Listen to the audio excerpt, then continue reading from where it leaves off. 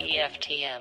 Tech, cars, lifestyle. This is the EFTM podcast with Trevor Long. EFTM.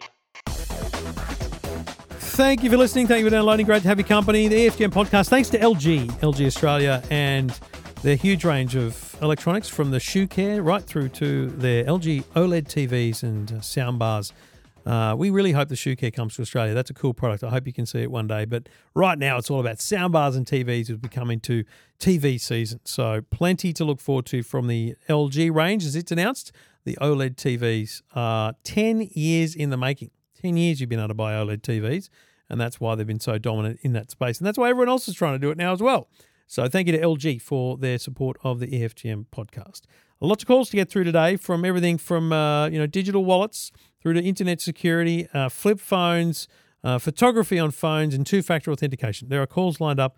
We've got it all covered for you. And we'll even talk Foxtel IQ and the F1 TV. I will also mention briefly later my awesome weekend at the Formula One, and my thanks to Mercedes for helping me make that just the most awesome weekend. Paid full fare for our tickets, but they just put a little bit of, sugar on top. It was just so great. We had a really wonderful experience as a family, and so I appreciate their help with that. Now, a little bit of feedback from the TikTok interview last week. Andrew, one of our longest-term listeners, said that Lee Hunter did a good job of not answering the questions I said would be explored. He skirted around the Chinese ownership. I hear that. I'd like to have dug deeper, he said. Look, I don't know how you dig deep, because he's got a very well-drilled answer to those questions. But his continual answer, even now today when TikTok's being banned on government devices, is there's no evidence of this. So it's all just conjecture, and that it is. And he also says, and I take this point, Andrew, I really do, that you use Facebook and you wish I'd post my TikTok content there. I've just got to get better at it. I've got to get better at it, making content and sharing it on all platforms. I will, and I take that on board. Very, very good point. Andrew also says, if I remember to go and look at TikTok and follow your content, then I end up with some silly dance or product I didn't ask for. Here's my only feedback about TikTok, Andrew, and it isn't one you want to hear, because it basically requires you spending more time on the platform. But to get the most out of TikTok, you need to spend time on it. You need to scroll through a lot of content. You need to hit like on some stuff. You need to share some stuff with your mates. The more stuff you watch all the way through, the more it learns about what you like. The more stuff you swipe away quickly, like if you see a girl dancing you don't like that, swipe away. And it'll realize that after time. So it's pretty cool. But I appreciate everything you said in your message, Andrew, and I will take on board the attempt to get more done on Facebook. Feedback also from Danny, who is another absolutely long-term listener. Danny, I love you, mate, and I appreciate your email.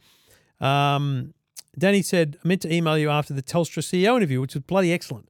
She's so great to listen to. The latest one with Lee from TikTok was great. You ask all the right questions, and Lee didn't shy away from answering them and no political type non-answers. A very different response to Andrew, but I appreciate your insight. The latest Two Blokes Talking Tech is the best remote record you've ever done. Well done getting it sorted. Yes, thank you. Stephen's feeling better now, so we'll be back on deck this week with a face-to-face Two Blokes Talking Tech. And with that, thank you for listening. Let's get cracking and on with the show. EFTM. You're listening to the EFTM podcast. EFTM. Trevor Long taking your calls. Let's get cracking for the day. Scott's on the line. G'day, Scott. How you going? Yeah, real good, mate. What can I do for you? Well, mate, I'm just looking at new TVs for a house we're building. Yeah.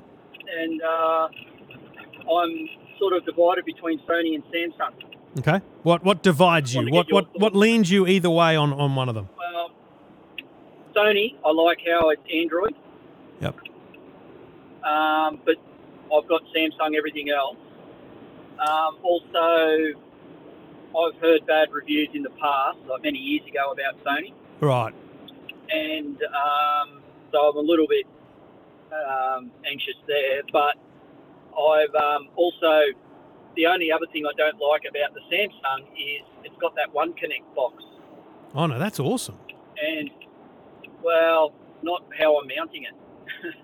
Because I don't have any entertainment unit below, mounted on a feature brick wall. Yeah. So and where's your input like what boxes are you going to have put into it? Like you got Fetch or Foxtel or anything else? No Foxtel, no Fetch. Oh, so you're just going to have literally the TV, an aerial, and internet. The data. Yep. Yeah, I hear you. Right. I mean, I think you've got to remember, though, that no matter what you think you're doing with the TV today, what's to say that in 4 years from now, let's say, you've got these beautiful big TVs and there's an update to whether it's Google's TV OS or whatever it is that doesn't work with your TV. It doesn't get the update. So you need to buy a little $100 box to plug into it. Like that's hard to get to the HDMI ports on a wall-mounted TV. Or let's say someone brings around a USB stick with photos on it. You know what I'm saying? Sometimes you do want access to that thing. So I'd be looking at the one connector still as an advantage. It just can be run anywhere. It can be run to another side of that wall to a cupboard and just sit it there. Anyway, my point being, don't let it rule you out, but I totally see the simplicity of what you're trying to do. So in that sense, you're right. You should consider the things without a One Connect box. Now, that's only Samsung's top-end Neo stuff. Are you looking at spending that kind of money? Not really. No. Then you know, a Samsung TV, they say they still have a smart hub in them, but they still have TVs that have, you know, all the HDMI ports built into the TV. I, though, would say to you that Sony do make great TVs. I did have in 2021, I had a few people tell me that they had issues with free-to-air TV reception and some Wi-Fi dropout issues. I haven't heard that over the last year, so I think that might be well fixed and gone. I'm with you. I think Android is 100% the way to go. But I would also say that if you were to buy any TV and then buy a $100 Chromecast with Google TV, you've got Android TV, Google TV at your fingertips just with the Google Chromecast. So if it doesn't have Android, any TV can have it. Like I would buy a cheaper TV and then plug the Chromecast into it. Certainly if it's, you know, not your primary movie viewing location, you could just do that.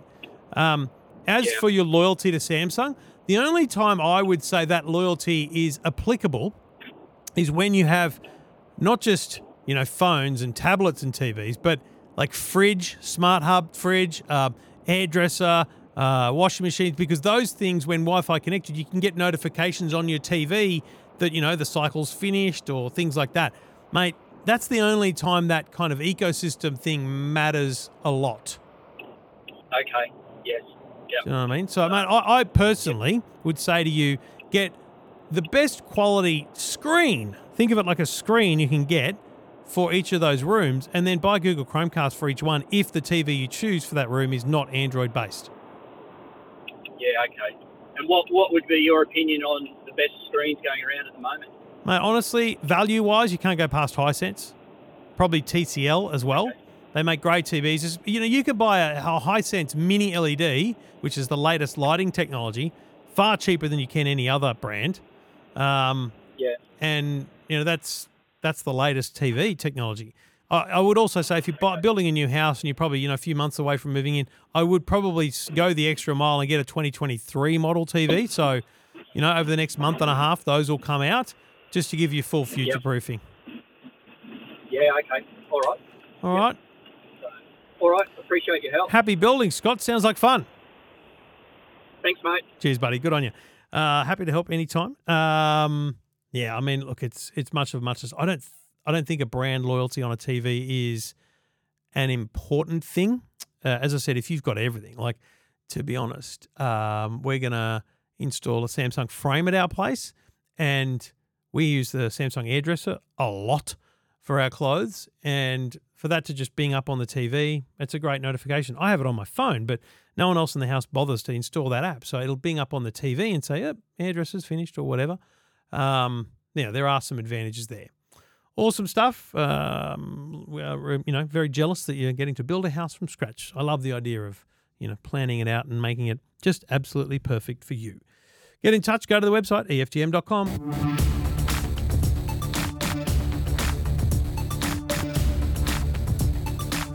And we keep rolling with calls on the EFTM podcast. Michael's on the line. G'day, Michael. G'day, Trevor. Thanks for ringing me up. My pleasure, mate. What can I do for you? Well, maybe I'm a little bit paranoid and a bit too anxious with all these data breaches around, but I use SMS as my two-factor authentication on Gmail, MyGov, eBay, blah, blah, blah. But I'm worried about what happens if my phone number gets stolen in a SIM swap. So I'm looking for something else to keep me a bit safer. Yeah, I hear you. So for people that don't know, a SIM swap is where essentially, a criminal buys a new SIM card and they request your phone number to be ported over to that new SIM card, and they take control of your life because they've got your phone number, which is obviously the biggest risk with SMS authentication. If someone is able to steal your number, then they can receive those second factor of authentication and potentially break into your accounts. There's two things I say. Yep. Firstly, SIM swapping has been made much more difficult by the telcos because they put in place kind of not authentication but verification factors. So, you get a message when you're swapping. There's a bunch of things that go on. And they have cracked down on it in a big way in a lot of spaces. But having spoken to some security experts, there are still certainly ways through it and around it. So you're right to be cautious. I think, though, what you do is you just move away from it. And I use Authy, and I think that the problem I have with it is not everything supports it. I actually don't know whether Google does now that I think about it. Because there's a thing called Google Authenticator. Google has their own app I used a few years ago called Google Authenticator. And that was the same thing. You open it up, there's a number there, and it regenerates every 30 seconds or so, and off you go. Have you looked at those things? I looked at Authy, but obviously I may have misunderstood it, but I thought Authy also requires a phone number. Okay, so what Authy does is, I'm trying to remember because I change phones a lot, and so I use it. Okay.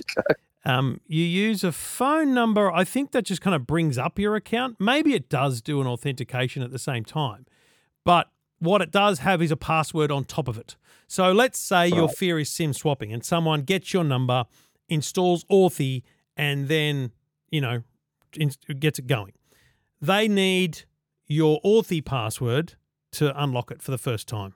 So, man, it would have to be something serious for them to get not only access to your original password, but then also SIM swap and then also know your Authy password. Now, my Authy password is unique. It's the only place I use that password is Authy, just like I've got a single-use password on my bank and on my email, whereas my Twitter and my Facebook are the same bloody password because I don't care. It's not that big a deal. It's easy for me to verify. So while it may use a phone number in some way, it's got to use something. If it's going to use an email and a password, using a phone number is pretty much the same security as that anyway. Oh, okay. Yeah. So there's got to be a way to authenticate it. And what Authy does is, if you haven't used it for a few weeks, or even I think it's every certain amount of uses, it actually says, hey, just checking in, what's the password? And so it checks every now and then, So you might be, I'm logging into Xero, my accounting software, and it says, what's the code? And I open up Authy, and it hasn't, it's been a month since I've used it or something. I click on Xero, and it goes, nah, what's the password? And I got to put in my Authy password to revalidate myself. I appreciate your anxiousness, and you're doing the right thing by thinking about it. Paranoia, I reckon. Yeah, okay, paranoia, yeah, for sure. But I wouldn't overthink that part of it. I think if you can move yourself to Authy, and for people that don't know, it's AUTHY. So if I open up mine now, for people that don't know about it, I'll just open up my Authy app, and I've got my Xero, my what's it called? Accounting software. I've got it for my website login, for my Facebook, I do have it for my Google. Yep, for my Google. I've got it for one of my. I think it's my Bitcoin store at CoinSpot. My Twitter, my Facebook, and my Instagram. They're all there. And so every time you click on a different one of those, it has a number on it, and that number, after about 30 seconds, refreshes and changes. And that's how two-factor authentication works. It just gives you a different number every time. Mate, honestly, switch to Authy, and you're in a good spot. It's a great app. It really is. All right, I'll give it a shot because my next step was... Go on. No, I said my next step was looking at something like hardware tokens like YubiKey or something like that, but I thought that just might be a tad over the top for the normal person like me. I've received YubiKeys to review, and I've never set them up for two reasons. One, mate, I don't carry the same set of keys. So that's a very me challenge because I drive different cars every week, right? So I don't carry the same set of keys, and I worry that I don't have the bloody key on me. So where am I putting that thing? And secondly, I'm worried about how many places support it. That is going to grow exponentially, but I think at this point in time, moving one step above SMS is a great place to start, mate. All right. Well, I'll give Authy a shot, and I'll send you I'll let you know how I go with it if you're interested. Yeah, absolutely. Very keen to see how you go after a month of, is it frustrating? Is it easy? All that kind of stuff is great feedback. All right. Much appreciated, Trevor. Thank you very much. Cheers, Michael. Good on you, buddy. Thank you. That's a really good awareness to have, that concept of I want to be paranoid. I should be paranoid. But how do I protect myself? And two-factor authentication is what I've banged on about for years. And normally it is SMS, but we do need to slowly move away from that. And I'm hypercritical of Twitter for getting rid of SMS or authentication as a two-factor because it was costing them money. But it was at least a level of security. Now, if they want to tell me that 99% of people have switched to a two-factor app, then I encourage that, and I appreciate what they did. But I don't think that many people did. I think a lot of people are now exposed on Twitter, for example. Anyway, let me know what you think. EFTM.com. Get in touch anytime. We do it all, the EFTM podcast. Thanks to the great people at LG. And if you're looking for a new TV, their 2023 range is coming very, very soon. New soundbars, new TVs. And this is 10 years of OLED. Can you believe it? 10 years of OLED. Some of the best picture quality you'll see available from LG. Check them out at your local Harvey Norman, Bingley, Good Guys, JB Hi-Fi. They're everywhere. LG OLED. EFTM. This is the EFTM podcast. EFTM podcast. Thank you for listening. John's on the line. G'day, John. G'day. How are you? Yeah, real good, mate. What can I do for you? Look, you would recall I mentioned about the F1 live TV, and I thought how great it was going to be, which we were told. So you got Foxtel? Got Foxtel. What have you got, IQ4? box. Okay, yep. Yep. And so did you start the year wondering where the bloody hell it was? Yeah, I did. And I contacted them, and then I got my F1 account and linked it to it. Yep. And then I went in the next day and I found out I was an undefined subscriber. So I rang Foxtel or chat, and after half an hour, the guy didn't know what he was doing. And I said, look, it looks like if I restore it, the subscription. And he said, I'll try that. And then he reckons, there's been software updates and all that. Right. So anyway, eventually I got it on, and the race came on Saturday. And there was nothing there really to really get excited about, because there was no camera settings or no things which I thought we were promised. What were you expecting to see? Because I've got something in my mind, but obviously I was bragging. I was trackside, so, I didn't get to play with my Foxtel box. But what did you expect to see on the screen? I expected to have all these items about the track, what's going on, and be able to split screens and be able to pick out virtual drivers to work on that. Couldn't do anything. It was just the same as what you get at the moment under Sky, but just different commentators. That's all it was. Couldn't you choose cameras for different vehicles? No, nothing. I'm sure you could. Did you?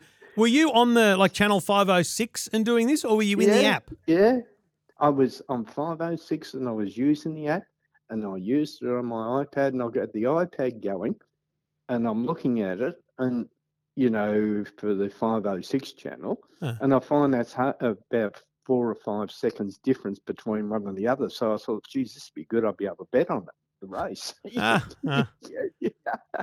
And then last night I went online on Whirlpool, and I noticed a lot of people had the same sort of issue. And then I go into my, I thought, I'll watch the race again, and it finds out I'm an undefined member again. So I had to re-log back in, and I rang Foxtel. I'm sorry, no one here. It's after 8 o'clock, so I lodged a complaint with them, But, I thought that's what the program was going to be. We were going to say, right, I can be Max in his car watching what he can do, or this stuff.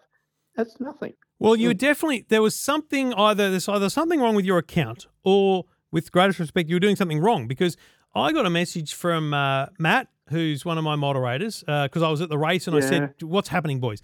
And he showed me a video of the onboard camera from Alex Albon's car while it was being recovered after his spin. So he'd chosen Alex Albon's car and then it was still live. It was still active. So he was able to choose any driver's onboard, as well as... Well, it wouldn't allow me on the IQ4 box, and I've got a Samsung TV. So I've lodged a complaint. So are you in live TV, or are you going home on the Foxtel and then clicking on apps? No, I'm on the live TV, and then I go into Foxtel, and you come down, it comes to F1 TV. Hang on, when you say you go down to Foxtel, you mean the menu? You open up the menu? I go into apps. Yes, so you go into apps. Down to apps, and I click on F1 TV, and it sort of comes up. Yeah. It comes up to F1 TV like it is at the moment. Yeah. And I just wait for a few seconds there, and then I can go to home, season, everything like that, and the profile. Well, I'm still lucky. I'm still a member there, so I'll just go back. So Matt sent me some screenshots of the track map, like the driver tracker, as well as great sector times and things. But here's the thing.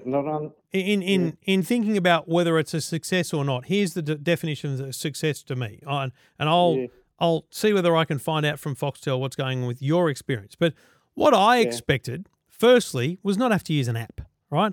I'm on the bloody live channel. Let me hit the red button and let me choose to split screen. I want a split screen. I want picture in picture. I want 4x4 split. I want 4 cameras. I want to be able to look at 3 different drivers at one time, as well as the main commentary. Do you know what I mean? Yeah, that's right. And, when you listen to when it's on the Foxtel thing, it's all this press the red button and all. Oh, so annoying. That's all about the UK. That's all Sky, yeah. Yeah. And the other thing is that I was sitting trackside with the F1 TV app on my phone, and I expected, but I was expecting to be able to bring up, Oscar Piastri's onboard camera. There was no live anything within the app on your phone. No, there's nothing. It's only on the Foxtel box. Well, not on the IQ4 box. Well, I'll tell you right now, you're better off getting rid of the box and getting KO, because at least with KO, you can split screen 4 times. You can have the pit view, the times. You can see at least different things. It's not at all F1 TV, but it's better. I agree to you there, but the best part is when you had a look at the vision which they were giving on for an F1 TV, it was very poor. You go to the Foxtel 4K, it is top class. Oh, no, exactly. Well, that's the other complaint I saw, was the fact that it's not 4K. Yeah, it's just crap. Well, when they said, "Oh, what a great thing we're going to be," and I'm quite sure that they've had another upload last night for me to be, when I've had to go in and re-log in and all that stuff again. But anyway, I sent a letter to Foxtel last night for their complaints, and I'm still waiting to hear. Well, I'll be interested to see whether it improves for you at the next Grand Prix, mate. So keep me informed, all right, John? Yeah, I shall be, but I might be in Monte Carlo by then. Oh, stop it! Stop it! I'll tell you what, though. Here we go. I'll tell you what happened to me. So I told you, I think I mentioned I bought tickets in the Mercedes grandstand. So you had to be a Mercedes owner, but Mercedes were super gracious enough to give me a code so I could sit there with Mercedes owners. And it was a really nice stand they had. It was all, there was kind of corporate hospitality, but kind of grandstand. It was excellent. My wife loved it. So that was good. But then I bumped into one of the PR guys at Mercedes on the Sunday morning and introduced him to my sons. And he goes, "What are you doing today?" And I said, "Well, we're just watching the race." He goes, "Is there anything you don't want to miss?" And I said, "The Formula One." He goes, "All right."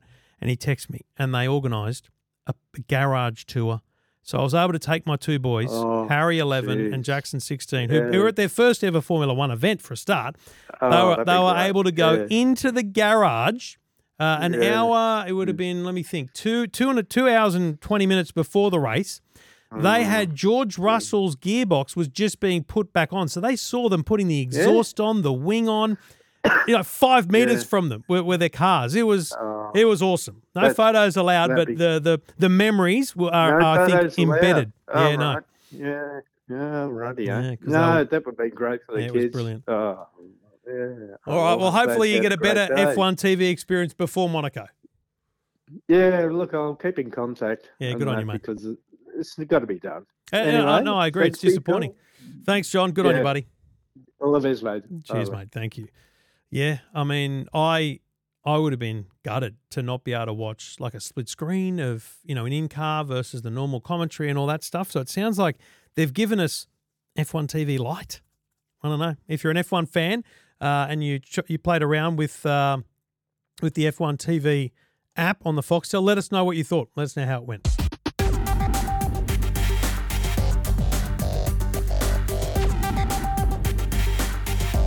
Keep the emails coming, EFTM.com. Just click on Ask Trev and I'll get your details there. Anthony did that. G'day, mate. How you doing? I'm real well. How are you, Trev? Yeah, real good, mate. What can I do for you? Well, I saw your thing on Channel 9 the other day. Right. It's talking about the Google Pay. So I Googled what was it? I don't even remember that. Oh, you were there, I'm sure. Or was it Andrew Bolt? Oh, right, yes. Talking about his wife's card. Yes. Sorry, I got News. the two programs. You're everywhere, mate. Anyway, I saw the program and I thought, brilliant, because we're going overseas soon, and I thought, let's get the protection happening. I actually had the Westpac let your phone know when someone's using your account thing. So I was thinking like Andrew Bolt, thinking I should be pretty safe. But then you pointed out, and it just all rang clear. If they're not going to send you your details from Google, then how secure is that? So anyway, I Googled onto Google to find out which Google I should get, and I came up with GPay, Google Pay, or Google Wallet. And what phone have you got? And I thought, I've got a Google phone. The Google Pixel? Yes, Pixel 4a. Well, it's actually, which has been brilliant. It's actually really, really easy here. Firstly, make sure that you've got the latest version of Android. So do all the software updates that are necessary, because that's for your security, let alone getting the best features of the phone. I'm using a Google Pixel at the moment, the Pixel 7. And I'm thinking of getting one of those, by the way. Good. Mate, I used the Oppo flip phone when I was in Barcelona. I used it for like 3 weeks, and then I went, I love it, but I'm never going to keep using it. So I'll stay on Android for a while because I want to use the cheap Samsung soon. Anyway, long story short, I switched to the Google, and I've been using it now for, I think, 3 weeks. And I love it. I think it's a great phone. I used it all the time in Melbourne at the Grand Prix. It was awesome. Now, the great thing is, I don't think there is Google Pay, GPay anymore. I think they've renamed them all Google Wallet.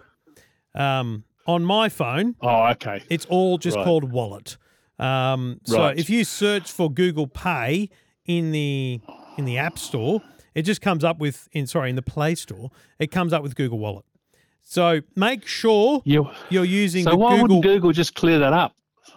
Well, I think it's probably old sites you're looking at that reference Google Pay, because when it first launched, it was Google Pay, then it was GPay. It's just like if I wrote an article 5 years ago about Google Pay, I'm not changing it to say Google Wallet now. That's just life. So on your phone. So does yours come up as Google Pay still? No, Google Wallet. It's called Google Wallet in the Google Play Store. It's Google Wallet, and when I open it up, the short code for it is just Wallet. It just says Wallet, and then you can add all your credit cards in there. Well, that brings up another question, because I was thinking that my wife is super scared of this sort of stuff. And I thought if we do the Google Pay or whatever it is, I might be able to put it on her phone to make her feel a little bit more at ease about it. But when I started to read about the Google Wallet, it said you could put in your Medicare card and all your cards and everything else all in the one thing, which the way my wife would interpret that is, so if they crack it, they'll know all about me. Well, here's the great thing, right? They're not going to crack it digitally because it's all encrypted. It's not that Google can see it, exactly, right? Yep. But you say this to her. Where are you travelling to? You said you're travelling? Well, probably Europe, yeah. So you're in Barcelona, biggest pickpocket capital in the world, right? If they steal, every time I go there, I get told pickpocket capital of the world, right? Don't go, be careful, right? I've never been even Put close some rat traps in your pocket. Exactly. Rat trap in your pockets to go. So your wife freaks out, and you say, listen, love, it's very simple. They're gonna run past you and grab your handbag. Inside your handbag is your purse. Inside your purse is your Medicare card, your ID, your driver's license, and with those credit cards, they can tap and go to their heart's content until you cancel the card, right? So the benefit of a phone-based digital wallet is, if I handed you my phone right now, you can't pay anything. You can't look at my wallet because if I've got a wallet icon on my home screen. If I click that, it says locked. It shows my card on the screen, but it says locked. Right. When I put my fingerprint on, it says hold to reader. So my wallet essentially is locked by either my face or my fingerprint or my PIN. And so for them to use any information in your Google Wallet, like my parking ticket for the airport was in my Google Wallet, my entrance passes to the Grand Prix, I've got 4, Thursday, Friday, Saturday, Sunday passes here to the Grand Prix. They're all there in my Google Wallet. And safe. Yes. And the thing is, it's safer than a normal card, not just because it's protected by your biometrics, but because it transmits. It can't be physically stolen. Even if you were full tinfoil hat wearer and you went, they can read the information when you tap and go, the information that it transmits is secure. It's a token. It's not your credit card details. Mate, it's brilliant. Honestly, it is the greatest thing on the planet. Apple Pay or Google Wallet, whatever you want to use, it's awesome. Right. Yeah, and traveling, doing that. It means that what you do is I put my phone in my front pocket because pickpocketing, right? It's a back pocket thing. I feel like, I do front pocket, or I put it in a zipped jacket pocket, whatever you like. Don't bloody wear a bum bag and all that rubbish. Don't wear those things around your neck and all that. Those are stupid. You never need your passport anywhere but the airport. And the only thing I would say to you is that don't rely. Like, you should still take your wallet and leave it in your room, locked in the safe or whatever. Because when you go to rent a car and those kind of things, you will need your physical passport. You will need your physical driver's license. Checking into a hotel, it's a bloody nightmare digitally. You need a physical card and a physical driver's license most of the time because they don't take tap and go, stuff like that. So still take them, but keep them secure with you when you're in your hotel. Brilliant. And my other thing was I was just ringing up Optus. My sympathies to you. You can edit this part of the podcast. Where are you an Optus customer? Mobile, broadband? What do you got? Well, I fell for the 2 Optus phone lines years ago. Yeah, right. And then we swapped house, and then Virgin came out with a cheaper mobile phone. Then they started to charge by the second or something, and then I ended up going to Kogan, which is an absolute, I can't believe it's so cheap, about $12 a month. I mean, how can you possibly beat that? Exactly. And I think it's through the Vodafone, so network, it's crazy. Yep. So now when I ring Optus, they say, have you got this is the bit you need to edit out of the podcast. Can I help you? And I just want to say I'm probably not, but I'll have a go. It's your first reaction, isn't it? It's your first reaction. It is. I can't help it. Does that make me a racist? You know, Steve. Is that racism or not? I think some people would say it does, but in the end, it's human nature in many ways, right? We go, are you really going to be able to help me? To me, it's experience. But then what I say to myself is, as a mature adult, I say, I'm being awfully judgmental, and this person could live in Bondi. So let me hear them out. But then you realise they can't help you at all. So what? Hang on, you're a Kogan customer. Why are you ringing Optus? Because the internet drops in and out. Oh, you've got Optus internet. Yes. Well, mate, Optus internet on Optus home phone. Well, get rid of the home phone. What do you need that for? I'm an old bugger, so I was in business. So it was good to have the business line. The answer is you don't need it. That's silly. Right. And are you on a contract with Optus Internet? No. Then here's what you do. I don't think I am. This afternoon, without any hesitation, you're on the NBN, because I know what suburb you live in. You live in my area. You're on the NBN. Ring Aussie Broadband. Ring them up and say, I'd like to switch. And, mate, within, I don't know, an hour, you'll be an Aussie Broadband customer. How do they compare value-wise? What are you paying right now? $80 a month plus as many local Australia-wide phone calls. And for an extra $10. What speed are you on? Plenty when it works. Are you on the 50? So I only need the bottom end of the speed. You're on the 50-20 or the 25-10? Do you know? I guess I'm on the Oh, I don't know, but I guess I'm on the 2510. You think you're on the cheapest, the slowest plan? Yeah, So and I'm pretty happy with it.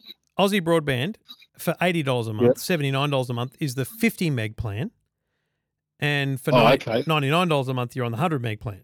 Right. And look, the bottom line is I just don't think you need a home phone, but up to you.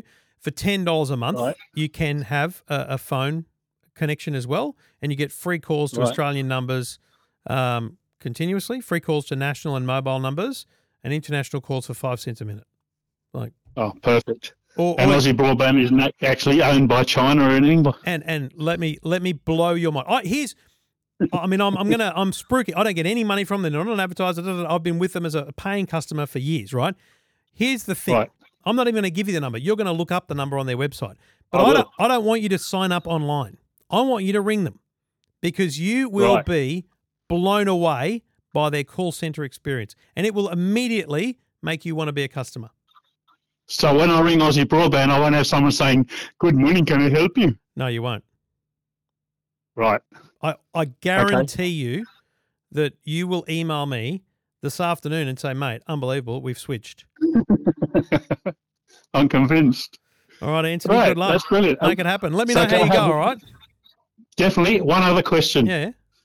As I said, I'm retired now. I was in business for a long time, had lots of photos. I was on the earlier Google, what do I call it, pictures. Oh, yeah, like Picasso or something back in the day. Yeah, and I've got stacks of them on that, and I've been unable to transfer them to my current Google Pictures thing. So where are they stored? They're in the cloud? No, well, they're in, as far as I know, technically speaking, they're in the computer in front of me, the desktop. So install or go to the website photos.google.com, log into your Google account, and there is actually a download. Yep. You can install a piece of software, and then you can choose the folders on your computer that you want to upload. Wait until you switch to Aussie Broadband, you've got faster speeds, because it's going to take like a week to upload all your photos. But then once you're on Google Photos, it uploads them all to the cloud, and then you've got facial recognition, everything recognition, search for text, search for things like red car, blue plane. It'll just search for stuff. It's brilliant. Google Photos. Picasso 3. I can send Picasso 3 to my Google account, can I? Look, is that how it works? Picasso is the software that sits on your computer at home, which they no longer support. And so what you do is all the photos are stored on a folder somewhere in your computer. When you download Google Photos, you just choose that folder to upload. Right. Okay. Brilliant. Now, I'll say this last thing. Mate. I've never given this out before because I've never thought about it, but I feel like I should take advantage. This sounds really weird, right? But I feel like I should take advantage of my advocating for Aussie. You're not going to send me a dick pic, are you? No, mate. I'm going to. Oh, good. I'm going to give you my refer a friend code. I don't know what it gives us, but I think it gives me something and you something, right? Oh, okay. 933 549. 549. And what does that do? I think it might give you a discount and me a discount. Oh, so I'll go to Aussie Broadband and tell them that number. When you ring them up and they impress you with their service, then you want to sign up, you say, I've got a refer a friend code. Right. I'll wait till they give me the quote and then tell them about the code? Yeah. Once you're about to sign up, then you say, listen, I've got a refer a friend code. And they'll tell you, I think it might be $50 off even.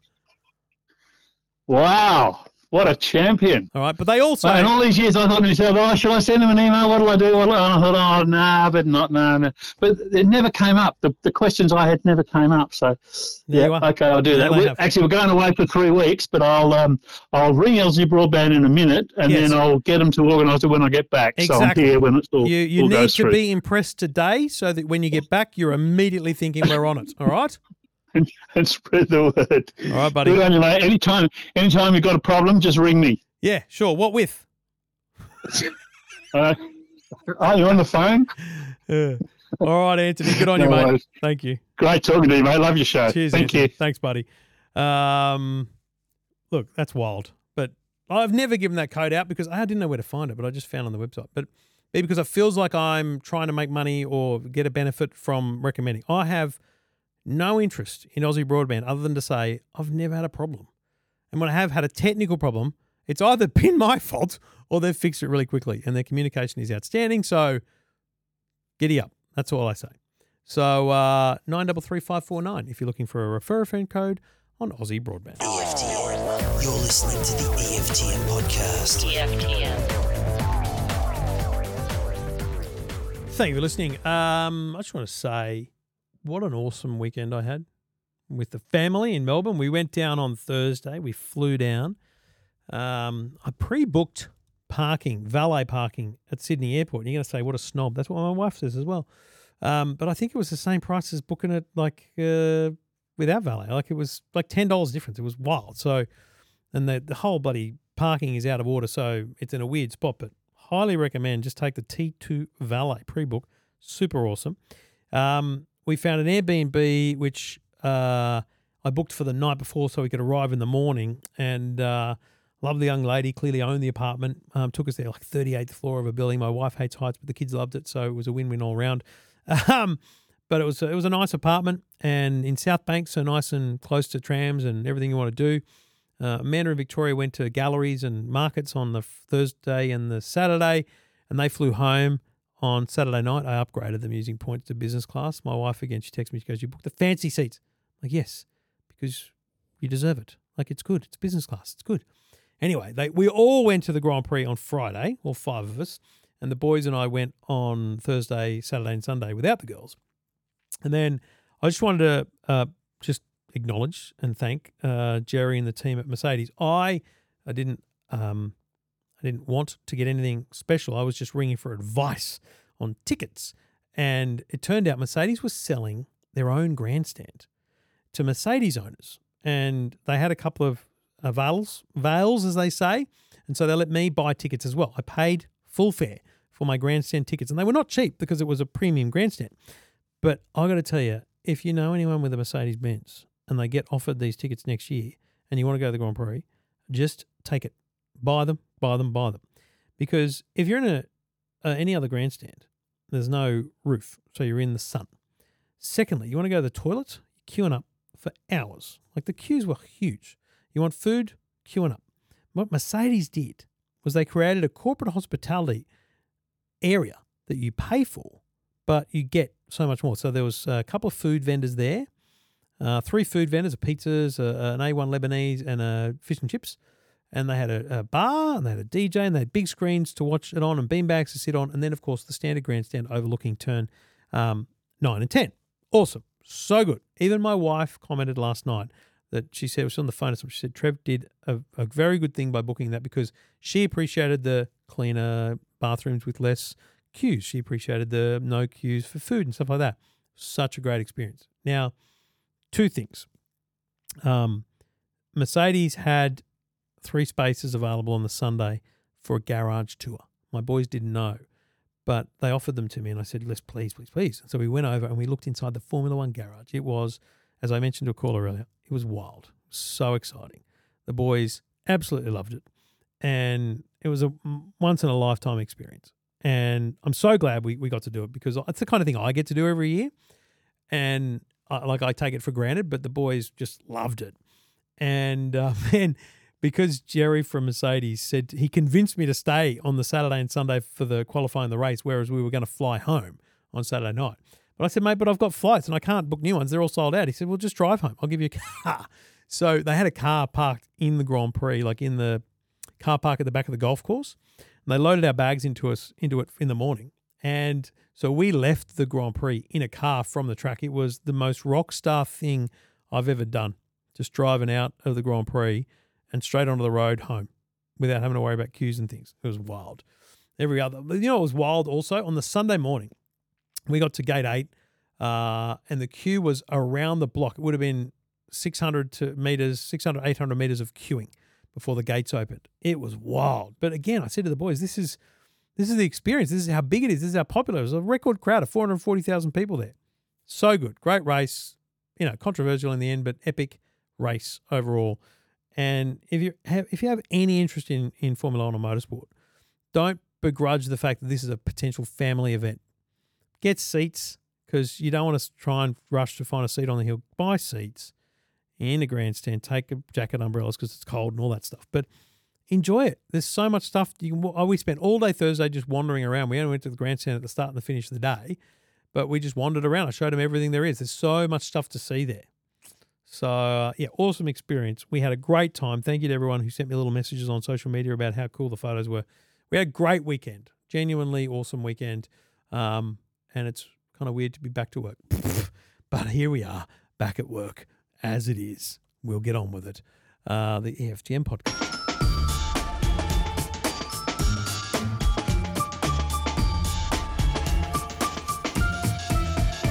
Trevor Long, taking your calls. Nolene's on the line. G'day, Nolene. Oh, good morning, Trevor. Or is it afternoon yet? It's everywhere. You're in the chemist, I've caught you, have I?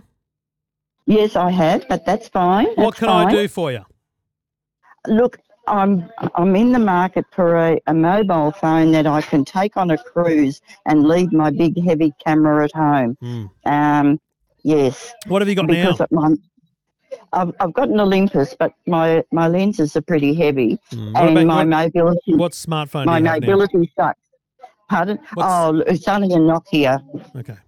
So what sort of photography are you looking to do? Zoom? Like, are you worried about a certain feature of a phone photography? Yes. I'll be in Scandinavia. Oh, wow. And so it's my first time. Just want to ask a question too. Yeah. Have you been on these pledges before in this jump at all? She's in the chemist, so we have to let her do a thing. It's very important. I'm sorry. You're all right, Yes, Nolan. You're all right. So you're going on a Scandinavian cruise? I am, yes. So what nighttime photography, do you think? Yes, and see, my mobility isn't very good. Yes. So I'm not wanting to carry my big of course. camera and lens around. Why would you? Yeah. Are you prepared to spend a bit of money on a phone, though? Because the best phones are going to cost some money. I'll be honest with you, Nolene. I did hear you on Geelong 959, and I didn't write down what you suggested. So the bottom line is you need the best phone on one of the brands. So whether it's an Oppo, a Samsung, or an Apple, you need the best one. And they're always going to be $1,500 to $2,200. So it's not cheap. Yes. But I think you'll be so impressed by what you can do with them. So it really doesn't matter what you do. You've got a Nokia now, so that's an Android phone. So even if you went either the Oppo Find X5 Pro, okay? Fine. Well, I write it down. That's a good idea. Yep, absolutely. You got a pen? So what is it? The Oppo, O-P-P-O, yes. Find X5 Pro. What was the first word? Oppo, O-P-P-O. No, not Oppo, the one after Find, that. as in find, F-I-N-D. I'll find. Actually, I did look up some YouTube things. X Pro. Yes, sorry. Yep, yes. X5. Find X5. So that's awesome. Yes. Find X5 Pro. And the other one is the Samsung Galaxy S23 Plus. Yes. Yes. Either of those will be amazing for you, Nolene. You'll be able to do portrait photography, nighttime photography, Zoom photography. Fantastic stuff. I thought they said that the Find X Pro 5, it's not available out of China at the moment. No, that's the X6. That's a new one that's coming out. Yeah, that's a new one that's coming out. But the Find X5 Pro still has a Hasselblad lens. It's a great camera. Don't worry about that at all. Okay, fantastic. All right, Nolan, I'll let you get back to it and get your medicines, and you have a great trip. Enjoy. Oh, thank you so much, Trevor. No worries. Bye-bye. Good on you. Yeah, I mean, imagine that. And, she's obviously loves her photography, has done lots of it over the years with a proper camera and everything. But right now, you've got to go with what's simplest and most convenient for you. And I think she'll love either of those two phones. This is the EFTM podcast. EFTM. Thank you for listening. David's on the line. G'day, David. Yeah, mate. How are you? Really good, mate. What can I do for you? Mate, I'm just looking at my original Z Flip. Screen's just about cactus after 3 years. What does it look like after 3 years? How do you describe cactus to me? Just where I play games on it, I've sort of worn through the initial plastic coating or whatever it is. Like your fingers have worn through it? Yeah. Wow. Yeah, I absolutely love the phone, best phone I've always had recent phones, but this has been the best one ever. Wow. It's just so convenient. Yeah. What sort of games we play, Dave? Oh, just Tetris type things where you actually rub the screen and solitaires and things. I thought you were going to say Ultimate Golf. I had a caller a couple of weeks ago loving Ultimate Golf, and I've become addicted myself now. So anyway. Oh, right. Yeah, I've seen it. I've seen the ads for it. But yeah, no, I'm just looking for a little bit of advice whether I go with the new Z Flip, the latest one, or that new Oppo. Is it N2 or something? Find N2 Flip. I got to say, mate, I'm holding it in my hand right now, and I am still. So I stopped using it maybe 2.5 weeks ago. Switched to the Pixel for a couple of weeks, and now I'm going to switch to a Galaxy A54, just a nice cheap phone. I open it up, and I rub my finger up the screen, and I go, this is remarkable. The crease it's there. There's no doubt it's there, but it's nowhere near as obvious as the Samsung. The front screen, how often do you use it closed so you look at who's calling or who's messaging and stuff like that? Yeah. Never. Because this original one has a tiny screen. Yeah.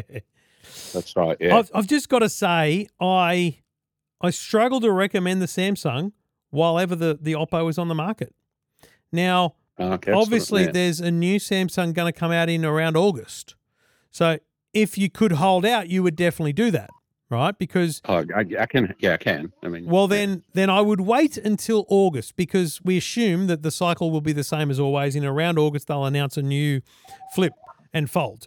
Now, I don't know that Samsung will do better than Oppo here, but they better, or they're in some trouble, because because it appealed to me. Yeah, mate. Go and have a look at one of JB's. It's the Fold feels more sturdy than certainly the one you've got now. The crease on your finger feels fantastic. So right now, if you said to me today, I need to buy a phone today, I'd say buy the Oppo. Yep. Simple as that. It really is as simple as that. But if you can hold out until the Flip 5 from Samsung, then I would wait and see what people like me and others who get a hold of it on the day one and have used the Oppo, what we say, because that's going to be a big moment for Samsung. All right, I think I'll do that. I mean, the phone works perfectly fine, and it's only when the screen is black, that you can see the marks on it. Oh, right, okay, interesting. So it doesn't really affect your gameplay yet, but obviously at some point, absolutely. At some point, it's going to, right? Yeah. Yeah, the screen has actually lasted longer than I expected from the initial report. Given it's the first version. I got it when it first came out. Mate, I think you're lucky to have got 2.5 years out of it. You've got 3, and you're probably going to get to 3.5. So that's a big win. Yeah. I really do think that. And by the way, I think that the new one, when you buy it, whether it's the Oppo or the Samsung, will last you even longer, because the technology is simply improved. I don't think that plastic coating even exists anymore. Quite possibly not. Yeah. Oh, well, mate, that's a really good. So you haven't noticed any, other than the wearing through of the screen, in terms of the fold, the actual hinge and the screen itself, you haven't noticed any degradation in it? Absolutely none whatsoever. It's the best phone I've usually got. I went from Apple tragic to going back to Android with this one because it was a Flip. Yep. And I don't think I'll ever go back to a candy bar phone. Good on you. I just love it. You just tuck it in your pocket and you can sit down and not worry. Mate, I 100% agree. I think it's the form factor of the future. And while I love the Fold, it's just too big in your pocket. Yes. This thing is just like it's a nice little thing in your pocket, and you pull it out and you got a normal phone. I mean, it's just remarkable. I'm still blown away by the fact that it even exists. I really am. You know what I'm going to do? I'm going to send this call to Gary McGregor, the Vice President of Samsung Mobile in Australia, because I think he'll hate the fact that I'm recommending the Oppo, but he knows full well that they've got to do better, and he knows full well they've got a better product in the market, I think. But he'll love what you've just said. You've come from Apple, and you're sold on the form factor, and that the phone has absolutely lasted you as it darn well should and has done. That's fantastic. The other thing I'd say is if you're money conscious, obviously Samsung has done and may well again reduce the price of their phone. They did put it down to $11.99 for a little while there. I mean, that's a steal. So if the 4 goes down or the Oppo go down in price, you might consider jumping on them, because the new one is obviously going to be $14.99. If they do it any more expensive, they're mad. So, but if you can hold out, mate, I reckon you'll be in for a winner at the end of the year. No, that's great. Thanks for your advice, and I'll probably will hang on, because I mean it's had a hard life. I use it. I don't know how many times I've opened and closed it, but yeah, hopefully 300,000 times, more than they even tested it. And you know what? It's great. It's great that you can hold on to it and essentially repay Samsung's quality with your loyalty, which is fantastic. I don't have a problem with that at all. Good on you, buddy. Yeah, thank you, Dave. And I've really liked the phone camera on it too. That's good. That's great. And the next one will be even better. That's the great thing about it. You've come from something a couple of years ago. You're going to be absolutely blown away by whatever they do this year. I'm sure I will. Okay, thanks, Trevor. Thank you, David. Good on you, mate. Great to hear from you. No worries. Have a good day. Thank you. There you go. I mean, that's advocacy for the Flip in a massive way. That's a man that absolutely loved what he got. And coming from Apple and going to the Flip form factor is a big risk. Going to Android, full stop, but then a different form factor. And that's the first time I've heard of any degradation in the phone, let alone in its quality of service. So we've got ourselves a winner with that one. And I think you'll be impressed with whatever Flip phone he gets next.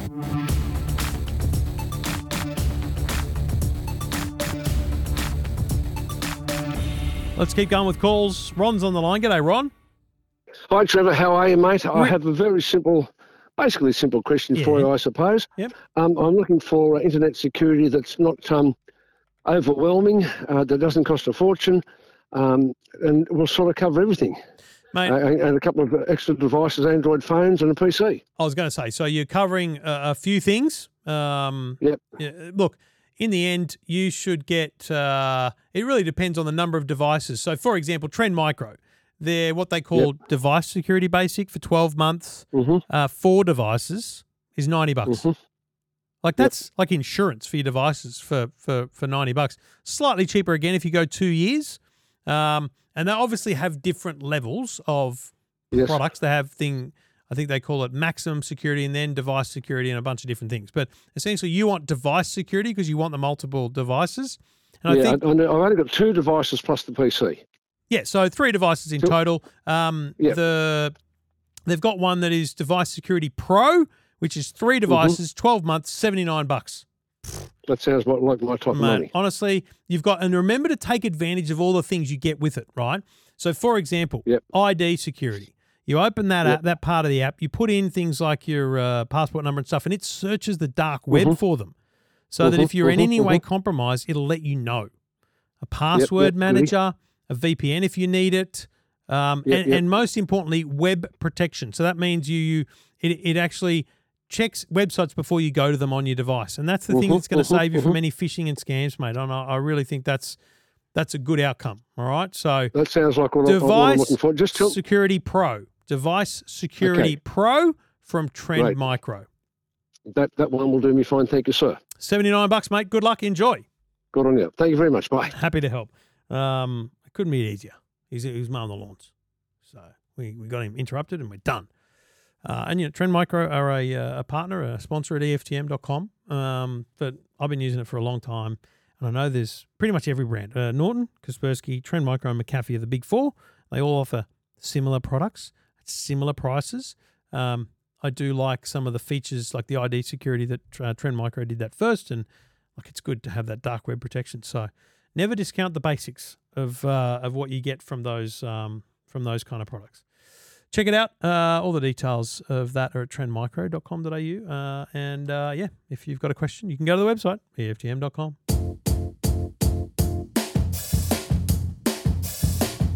It might sound crazy what I'm about to say, but Trevor Long's the world's best techie. He's the kind of guy we picked on at school, and it wasn't fair, but he don't care. He's cool today. Call him techie. Trevor Long is such a nerd. Check him out if you need the proof. Call him techie. Trevor Long knows all gadgets, even though he's just a goose. Call him techie. Trevor Long is just a nong. He's the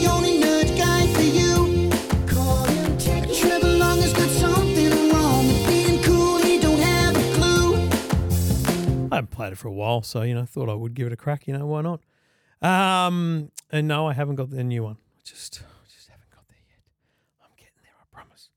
Thank you for listening. Thank you for downloading. Great to have your company once again. Thank you to LG for jumping on board as a partner, sponsor, supporter of EFTM. There'll be new banner ads on the site. I'll talk about them here on the podcast, and hopefully there'll be more products to review and videos I'll do because that's what we do for partners and sponsors. It's very simple. They get a little bit of priority. They don't get favor in terms of what I say about them, but when there's news like this, just today, they won, I think it was 23 or 24 Red Dot Design Awards. I think that's amazing. That's great news. 24 Red Dot Awards this year for LG Design, including for the 10th year in a row, a Red Dot Award for OLED TV. I mean, 10 years of OLED says a lot about the technology and the design that it encompasses. So well done to LG for that, and thank you for your support of EFTM, because without sponsors like Arlo, Netgear, LG, Oppo, Trend Micro, JBL, I can't live. I can't pay the small amount that I pay to the boys for contributing. Can't pay the power bills here at the office. I'm in big trouble. I don't charge for any of the content I make. And I know that my EFTM podcast audience knows full well that I can't be influenced by money, and I'm not going to say something positive just because you're a sponsor. So that's easy. That's done. I just appreciate that they're here and supporting us, because otherwise this whole show would go dark. Thanks for listening, folks, and let's do it all again real soon.